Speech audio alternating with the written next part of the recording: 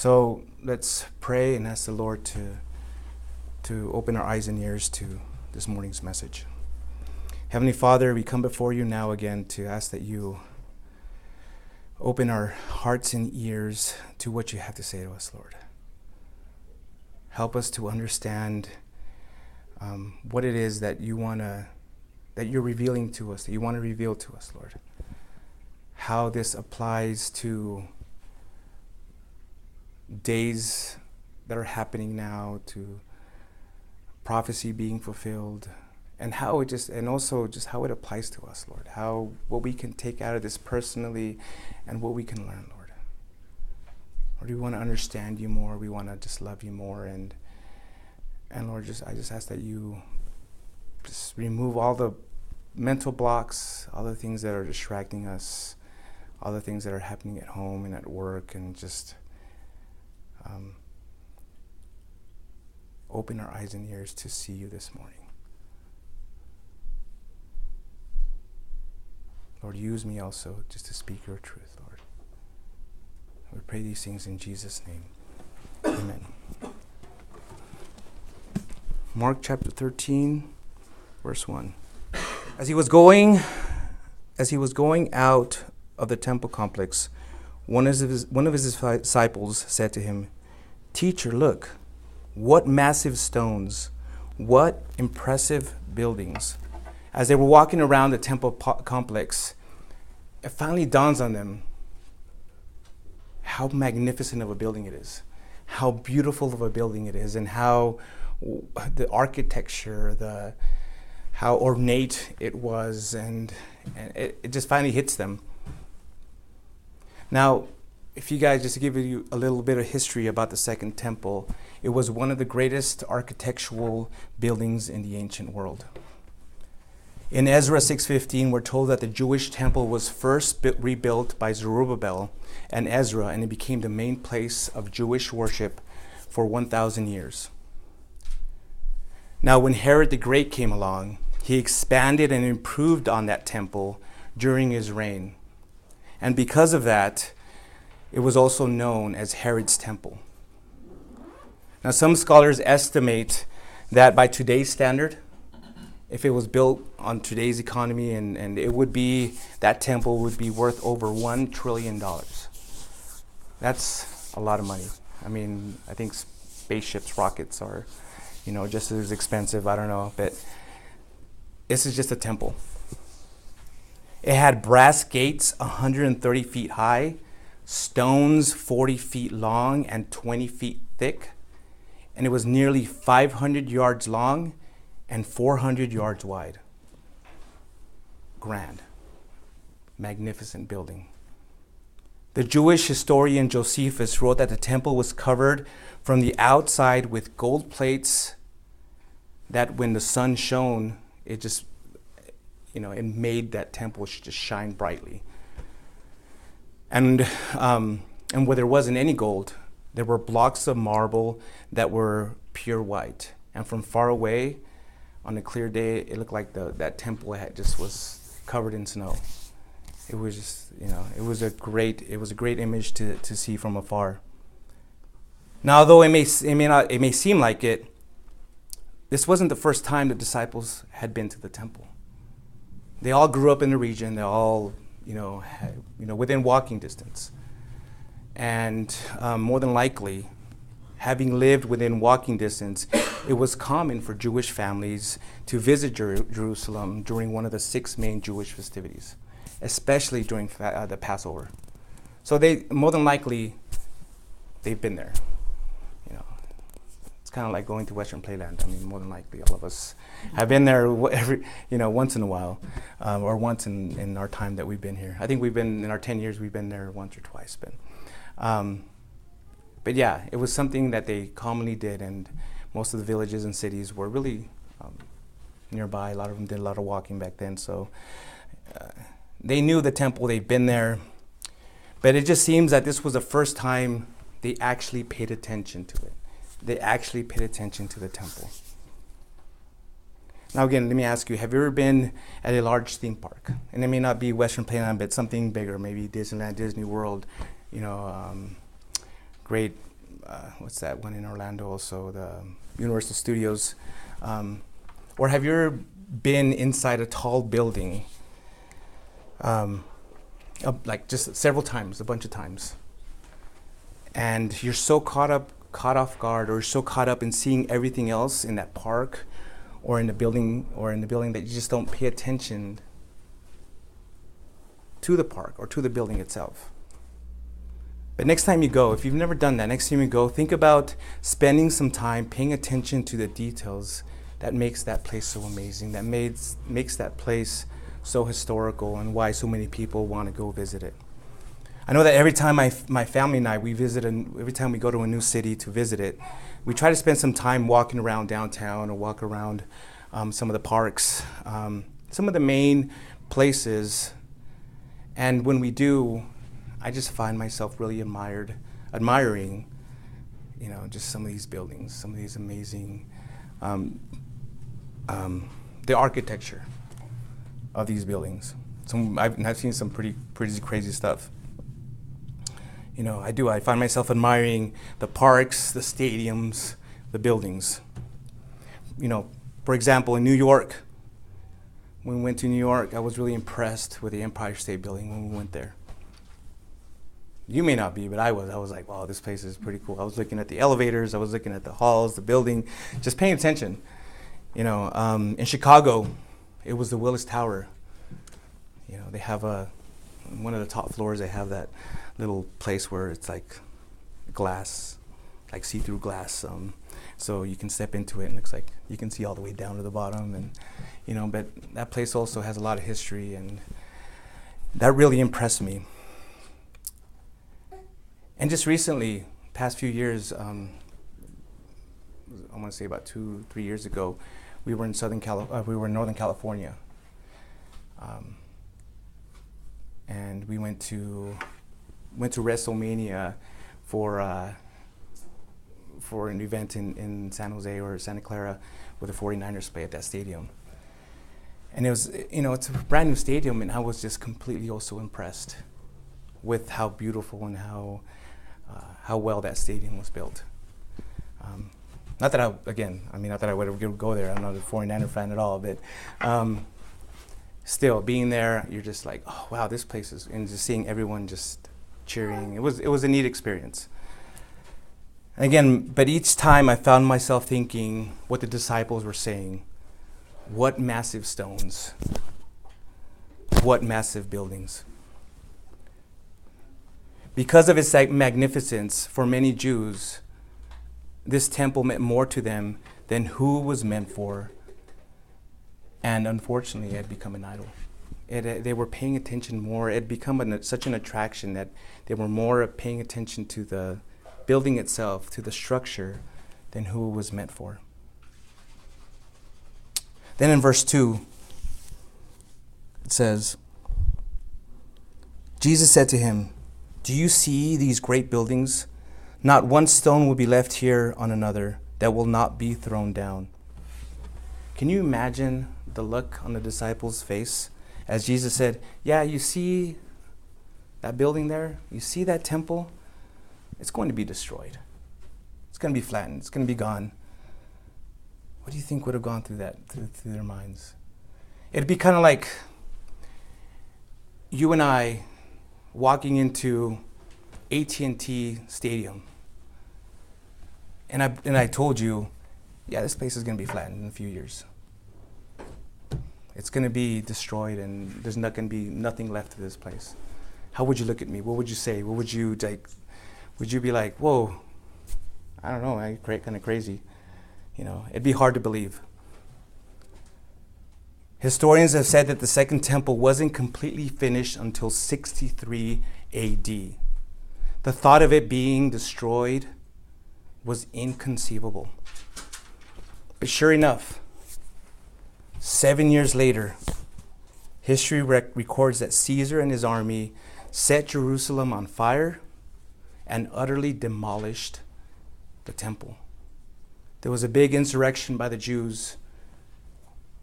And again, just to make a long story short, Caesar and his army and the leaders there wanted to squash it. So they set the city on fire and they destroyed the temple, this great massive building. They completely flattened it. And Jesus' prediction wasn't a coincidence. It was a prophecy that came true. In Exodus 20:4 and 5, the second command of God says this: do not make an idol for yourself, whether in the shape of anything in the heavens above, or on the earth below, or in the waters under the earth. You must now not bow down to them or worship them, for I, the Lord your God, am a jealous God. Sadly, though, throughout the Old Testament, this was one of the commands that the Israelites kept breaking every time and stopped trusting in God. And each time they did that, they turned to idols.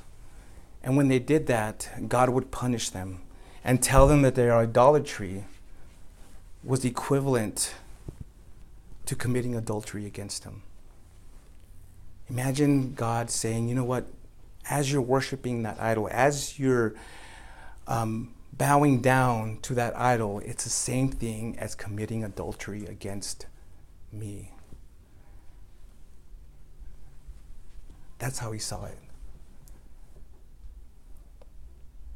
What no one ever expected, though, was that one day the idolatry of the Israelites would be directed more towards the structure of the temple rather than on who dwelt within it. Now, this wasn't the case for everybody, but for a lot of people, again, it was just about the structure, about the temple. And that structure meant more to them than who dwelt in it. So when Jesus prophesied that this amazing temple would be destroyed, it was hard to imagine that something like that would happen. The Israelites, the Jews living in Jerusalem, they took so much pride in it. That was their building. No one was ever going to take it away. Likewise, Jesus tends to point out to us those idols in our lives that take place, that we put above him. He points those out to us, and when he does, we can either choose to reposition God above those idols or wait until he takes it away. If you're his child, he's gonna take away that idol sooner or later, because he does it. He wants your love. He wants your glory. If I saw something that my kids were paying more attention to than me or their mom, sure, we'd be like, hey, put that down. We want you to pay attention to us. And so does God. He wants all your glory. He wants all your attention. So sometimes he'll take away those things that mean the most to you. Examine your life. Examine your heart. Examine, what you have, whether it be possessions or whether it be, it could be anything. And ask yourself, if God took it away, how would I react? Would it be the end of the world? Would I just lose my mind?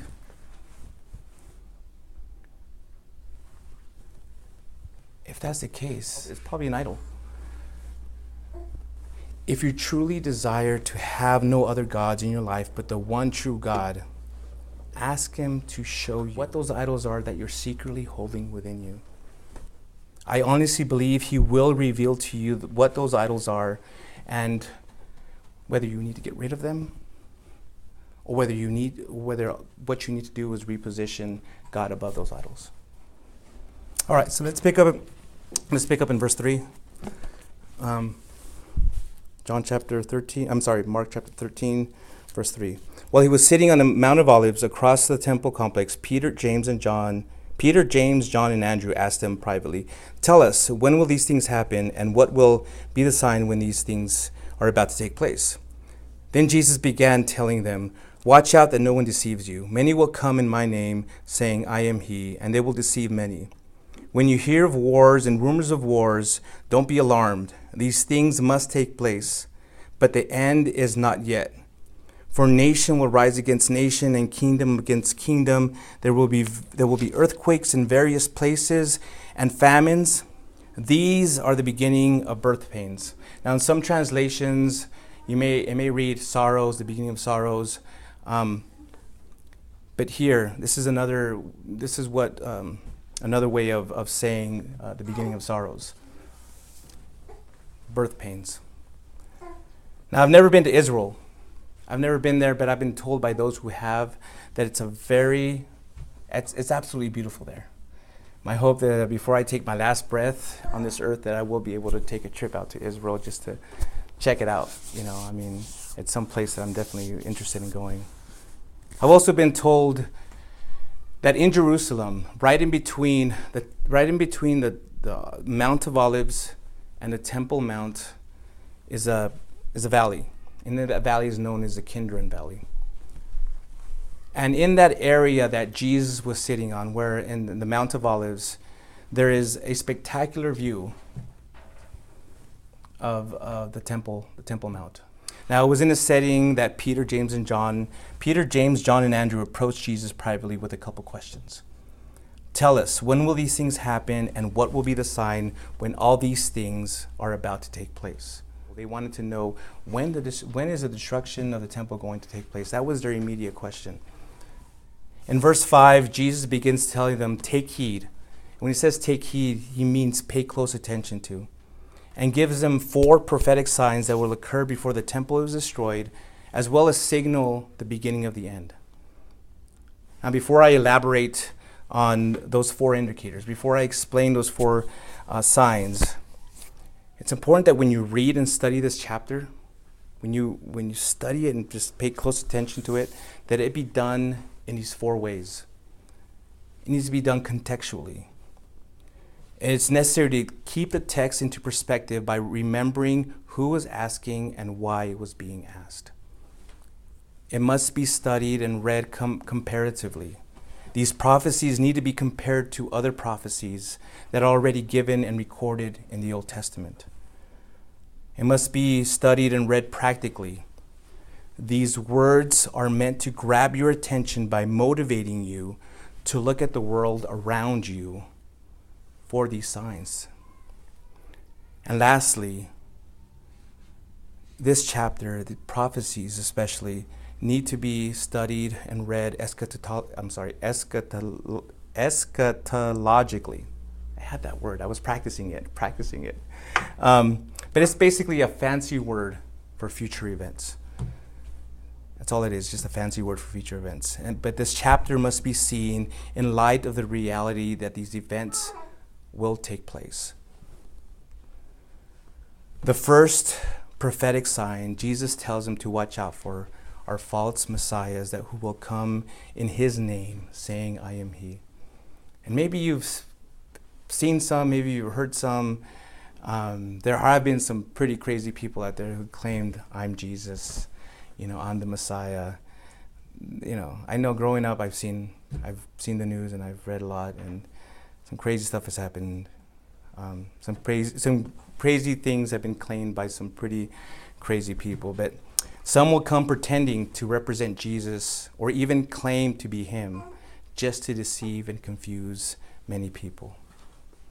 The second prophetic signs he mentions here is that there will be wars and threats of wars between kingdoms and nations. Peace and security will be a lot harder to find and more challenging to maintain between people and countries. But before he tells them the third indicator, he pauses in order to tell them, don't worry. Don't worry, because these things must take place, but it's not the end. It's not the end of the world yet.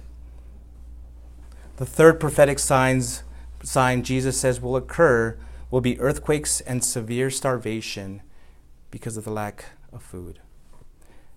In other words, natural and man-made catastrophic events will happen a lot more frequently and with much more intensity. And the fourth and final signal sign is mentioned later on in the passage, which I'll get to in a bit. However, he wants to be clear that these are only the beginning of birth pains. Now, I think it's interesting that Jesus uses a term that only women who have had babies know what it's like to have birth pains. I mean, us guys, we can imagine, we can pretend, does this feel like a birth pain? I don't know, there's no way they can accurately describe it. I mean, they can, but it's just, we will never be able to feel that pain. Again, ask most mothers if they remember the first time they felt those contractions, felt those labor pains, and they'd probably tell you that they do, and when it happened, when they felt that first, like, I'm sure it's a very memorable experience. Now, I felt really bad for my wife when I first time, she felt it with my oldest son, with Jacob's, when he was about to come out, when she was about to give birth. But one of the things I remember prior to that happening was the doctor, with her and the doctor, telling me how important it is to monitor the timing and intensity of these contractions. Because she was feeling this pain and she had to just calm herself down, but it was my job to time it, and to see how intense it was going to be. I was told that when it got to a certain point, then it was time to take her to the hospital so that she can deliver the baby. I also remember how a couple times we just jumped the gun, and I was like, maybe we should go now. It's a little early, but yeah, so we went, and sure enough, I said, go home. It's too early. They gave us the boot, kicked us out of the hospital, and said, come back when it's time. Stop messing around.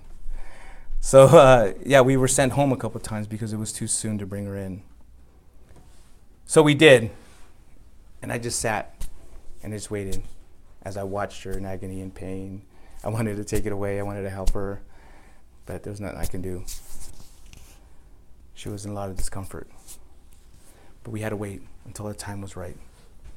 What Jesus is saying here is the importance of remaining vigilant of what's going on in the world. We have to watch out. Just like a woman going through labor, we just have to pay attention to what's going on in the world. False messiahs, wars, rumors of wars, earthquakes, and famines are mere indicators of the beginning of birth pains. He's telling us to watch for them because as they become more intense and frequent, it's almost time for him to come back. I have no doubt that we're currently living in the midst of these labor pains. And as I've gotten older, the intensity has been stronger and the frequency has picked up. In the first 100 years after Jesus spoke these words, no less than 64 men came on the scene claiming to be the Messiah. Now, while we have our share of false messiahs and prophets to this day, false messiahs are no longer just limited to just individual people. There's a false messiah in science. There's a false messiah in technology. There's a false messiah in those self-enlightenment movements. And even there's a false messiah in some political ideologies. They're false because they're claiming to have the answers to humanity's problems. I read a lot of these tech blogs and what's the technology is coming up, and a lot of times they say, yeah, we figured it out. Solving technology will solve people's problems. If we just allow robots into Congress and we voted robots in, there won't be, the problem of people having issues, and division, and, robots will be able to figure it out. They think they have the answers to humanity's problems. In regards to wars, rumors of wars, researchers Mark Harrison and Nicholas Wolf found that between 1870 and 2001, the frequency of wars between states increased by 2% a year on average. In addition, the way wars are fought are no longer just limited to guns and bombs on a battlefield. Wars between countries are fought through various means, including economic warfare And the biggest one right now is what? Cyber warfare. That's one of the biggest, that's a big threat. That's what everyone's saying, we got to protect our computers, we got to protect our technology, we got to protect, because if they can get into our computer technology, into our computers, man, they can mess a lot of things up. And it's just as dangerous as bombs and bullets. So rather than continuing and citing all the catastrophic natural and man-made disasters, I just want to challenge you to do the research. Find out whether that there's been an increase in intensity in natural disasters and in man-made catastrophes. All you have to do is just turn on the TV, and it seems like almost every week there's like a major earthquake somewhere. And in every continent, it seems like people are dying of starvation. And not just in third world countries, but even in certain parts of the U.S. People are dying of hunger. When you read and watch the news, don't let it discourage you, though. Rather, keep in mind that these are only the beginning of the labor pains. And it doesn't mean that the end of the world is going to happen. The labor pains don't necessarily mean the baby's going to come out right then and there. Especially the beginning. It just means it's getting close to it. So all you have to do is just keep an eye out. Just watch out. Just watch. Stay vigilant. Stay alert. All right, so let's continue in verse 9. But you, be on your guard. They will hand you over to Sanhedrins, and you will be flogged in the synagogues. You will stand before governors and kings because of me, as a witness to them. And the good news must first be proclaimed to all nations.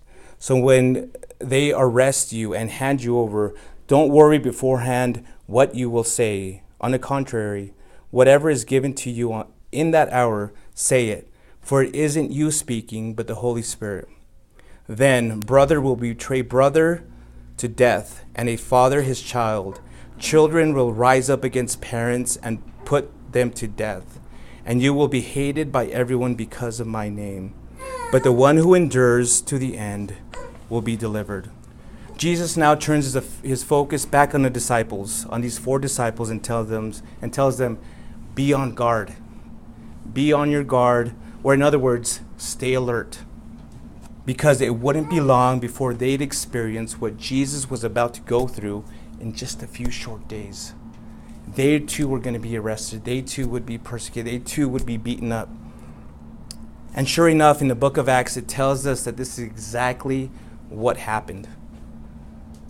On several occasions, they were also arrested, beaten, all because of their witness of Jesus Christ, all because they were proclaiming Jesus Christ.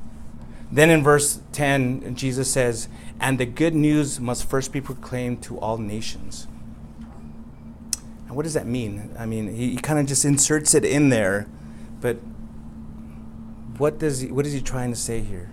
Now, in order to understand this verse, it's important to remember that Jesus was answering their 2 questions from verse 4. That is, the events that would signal the destruction of the temple and when that would occur. And this is where we find the 4th prophetic sign of what must take place before the temple is destroyed and signal the beginning of the end. That sign, he said, was that the gospel would be preached to all nations. Now, it's interesting because the way we understand nations is completely different than how the disciples understood nations during the first century. Here, Jesus was speaking about the known Mediterranean world. That was the known world at that time. And how the gospel was going to be preached across that world, across those nations, across that region. In Acts, again, you can see how this prophecy was fulfilled by how quickly the gospel spread throughout that region because of persecution. The disciples persecuted, rounded up, beaten, and then they started heading out. They were beaten and persecuted in Jerusalem, and then they started going throughout the regions. It just started spreading out, and next thing you know, the gospel was spreading like wildfire all over the region. And sure enough, that prophecy, the way he said it, the way he meant it, was fulfilled. What this verse reveals to us, to me and to you, is that that the gospel of Jesus Christ must first be proclaimed throughout the entire world before he comes back. Supporting missionaries is not only ensures that lost people get saved, but it also brings us closer to his arrival as they go out to those unreached areas, to those people. Did you know there's a huge group of people that have never heard the gospel, even in this time in the 21st century, that have never heard about Jesus Christ? If you've ever felt the Lord may be leading you to this work, to the missions field, to be a missionary, I urge you, don't neglect it. Don't neglect that calling. Obey it. Who knows, he may use you and the work you're doing to reach that last people group that have never heard the gospel. And next thing you know, we're at home with him. He comes for us. Who knows? I love what it says in Romans 10:15. But how can they call on him they have not believed in? And how can they believe without hearing about him? And how can they hear without a preacher? And how can they preach unless they are sent? As it is written, how beautiful are the feet are of those who announce the gospel of good things. Don't neglect that calling. That's what he's pulling you to do. That's what he's calling you to do. Well, after mentioning that, Jesus gives them a reassuring promise. During those times, they are imprisoned and questioned. He tells them in verse 11, don't worry beforehand what you will say. On the contrary, whatever is given to you in that hour, say it. For it isn't you speaking, but the Holy Spirit. If you go back and you read Acts chapter 4, Acts chapter 7, Acts chapter 13, it mentions that the disciples were filled with the Holy Spirit and gave stirring testimonies to the saving work of Christ. The same Holy Spirit that's in them, that spoke through them, empowers us to say the right thing at the right moment when we least expect it. Let me explain. From my experience, the Holy Spirit has used me the most during situations that have happened naturally and that aren't planned.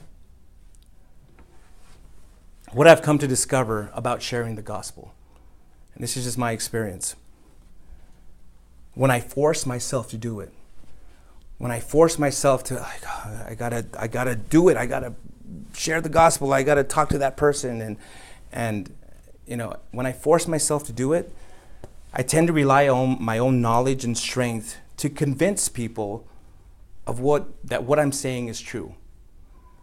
I'm doing the work. I'm trying to convince them. I'm forcing myself to do this. However, what I found out that when it's done this way, I always leave frustrated and I leave feeling defeated. However, when I allow things to naturally occur, when I just allow things just to naturally happen, more often than not, I find myself in situations where all of a sudden I'm sharing my testimony. I'm sharing the work Jesus Christ has done in my life. It's not planned. I haven't, set anything up. It just happens. And as a matter of fact, it just happened. It happened this past Thursday. Just hanging out with some people, and someone asked me about something that happened to me in my past, and for the next 10, 15 minutes, I was just talking. Like I almost but it wasn't like it wasn't as if I was taking over the conversation. I mean, they were listening intently. And again, after I left, I'm like, wow, Lord, you're awesome. I wasn't expecting that. It just happened. It just happened naturally. I've learned during these moments that it's not my wisdom. It's not my power. But the Holy Spirit using me in that circumstance to speak to that person or to speak to those people. Those are the situations that have been the most fruitful. And don't get me wrong. There's nothing wrong with learning and memorizing Scripture, studying to prepare a Bible study, which is what I do here. I study to prepare a Bible study. And I'm not against evangelizing. I certainly believe that there's a time and a place where the Holy Spirit can use those things to bring people to Christ. And I also believe that He can absolutely give you the words to say during those times that you find yourself completely off guard or unprepared. All I'm saying is that the power behind the gospel of Jesus Christ has nothing to do with you and your own knowledge, strength, and ability. The power of the gospel comes directly from the Holy Spirit. You just have to be open to it. You just have to allow the Holy Spirit to work. Now, again, as Jesus continues to tell them what to watch out for and expect as His followers, He touches on the sensitive subject of family. Now, my family means a lot to me. I would do anything for them. I'm sure all of you would. I've learned, I grew up learning to provide for my family, take care of my family. So when I hear about family, it is a sensitive subject for me. One of the most difficult problems with the early church that the early church had to wrestle with was the issue of those who betrayed the faith under persecution. There are those who caved and betrayed their own friends, parents, their brothers, and their sisters to save their own necks. In fact, he says in the beginning of verse 13, you will be hated by everyone. Yes, I'm glad that we're not living in that time right now. We're not living in that time where that persecution, but that would be rough. Living in that time, and next thing you know, my kids are pointing at, yeah, he's a believer in Jesus. Man, that would break my heart. But I would think it would be just as heartbreaking to see a father doing that to his own child. Yeah, my child, he's a Christian. Take him away. I hope we never have to see it. I hope we never have to experience it. But it's just, man, it would be rough. To be hated by people would be rough. By this point, if I were one of the 4 disciples, I'd probably be asking myself, man, I don't know if I can do this. I don't know if all this is worth it. Well, I'm glad Jesus ends with these encouraging words, but the one who endures to the end will be delivered.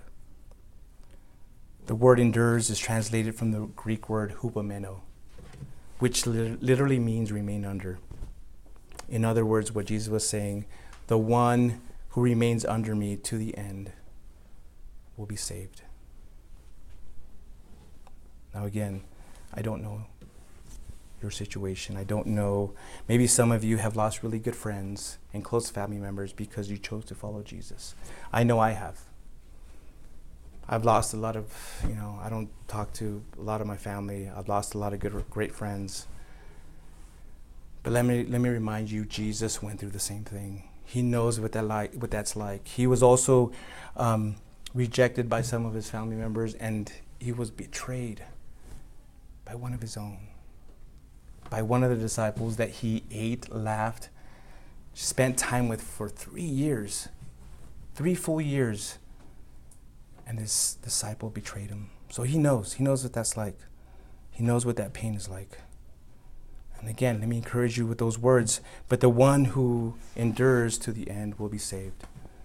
And again, I don't know if some of you are now hated and despised by people you care about the most because you faithfully proclaim the name of Jesus.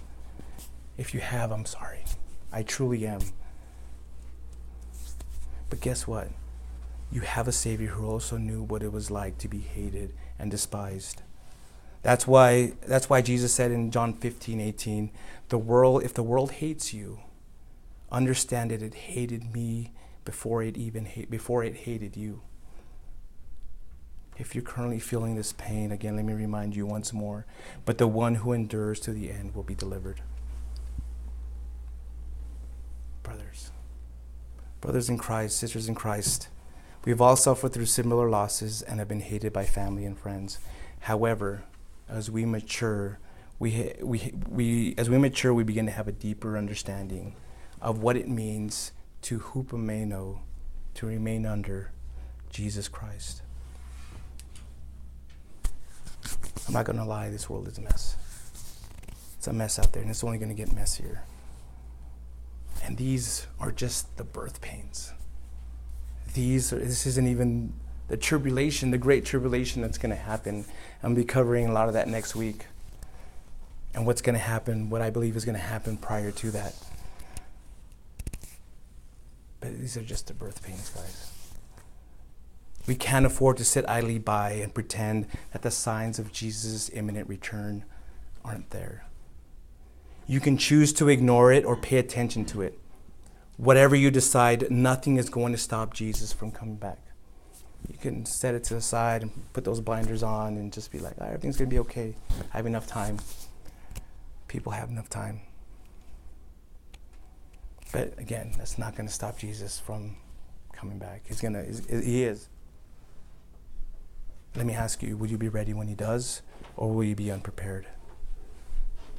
Regardless of all the trials and difficulties you're facing, will you continue to endure to the end, or will you buckle under pressure? Let's pray. God, thank you once again that you've given us your word, that you've given us signs to look out for, prophecy, that you care about us so much that you don't want to leave us in the blind. Lord, I pray that we'll just continue to pay attention, continue to watch for these signs, Lord,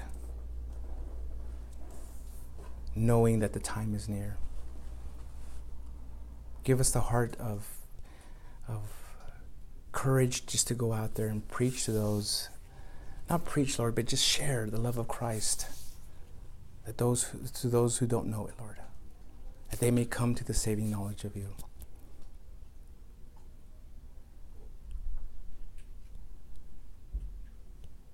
And if you've never come to know Christ, and just in the quietness of your heart, just pray, Lord, forgive me for my sins. I'm a sinner, and I just ask that you come down and just heal me, Lord. I repent of my sins. I turn away from them, and I choose to follow you. I believe Jesus is Lord, and I choose to make him the Lord of my life. Thank you for forgiving me of my sins, and just fill me with your Holy Spirit now, Lord. Thank you for this again this morning, Lord, and I just ask that you continue to be with us as we fellowship now and as we go about our Sundays and throughout our week, Lord. Fill us with your love. In Jesus' name, amen.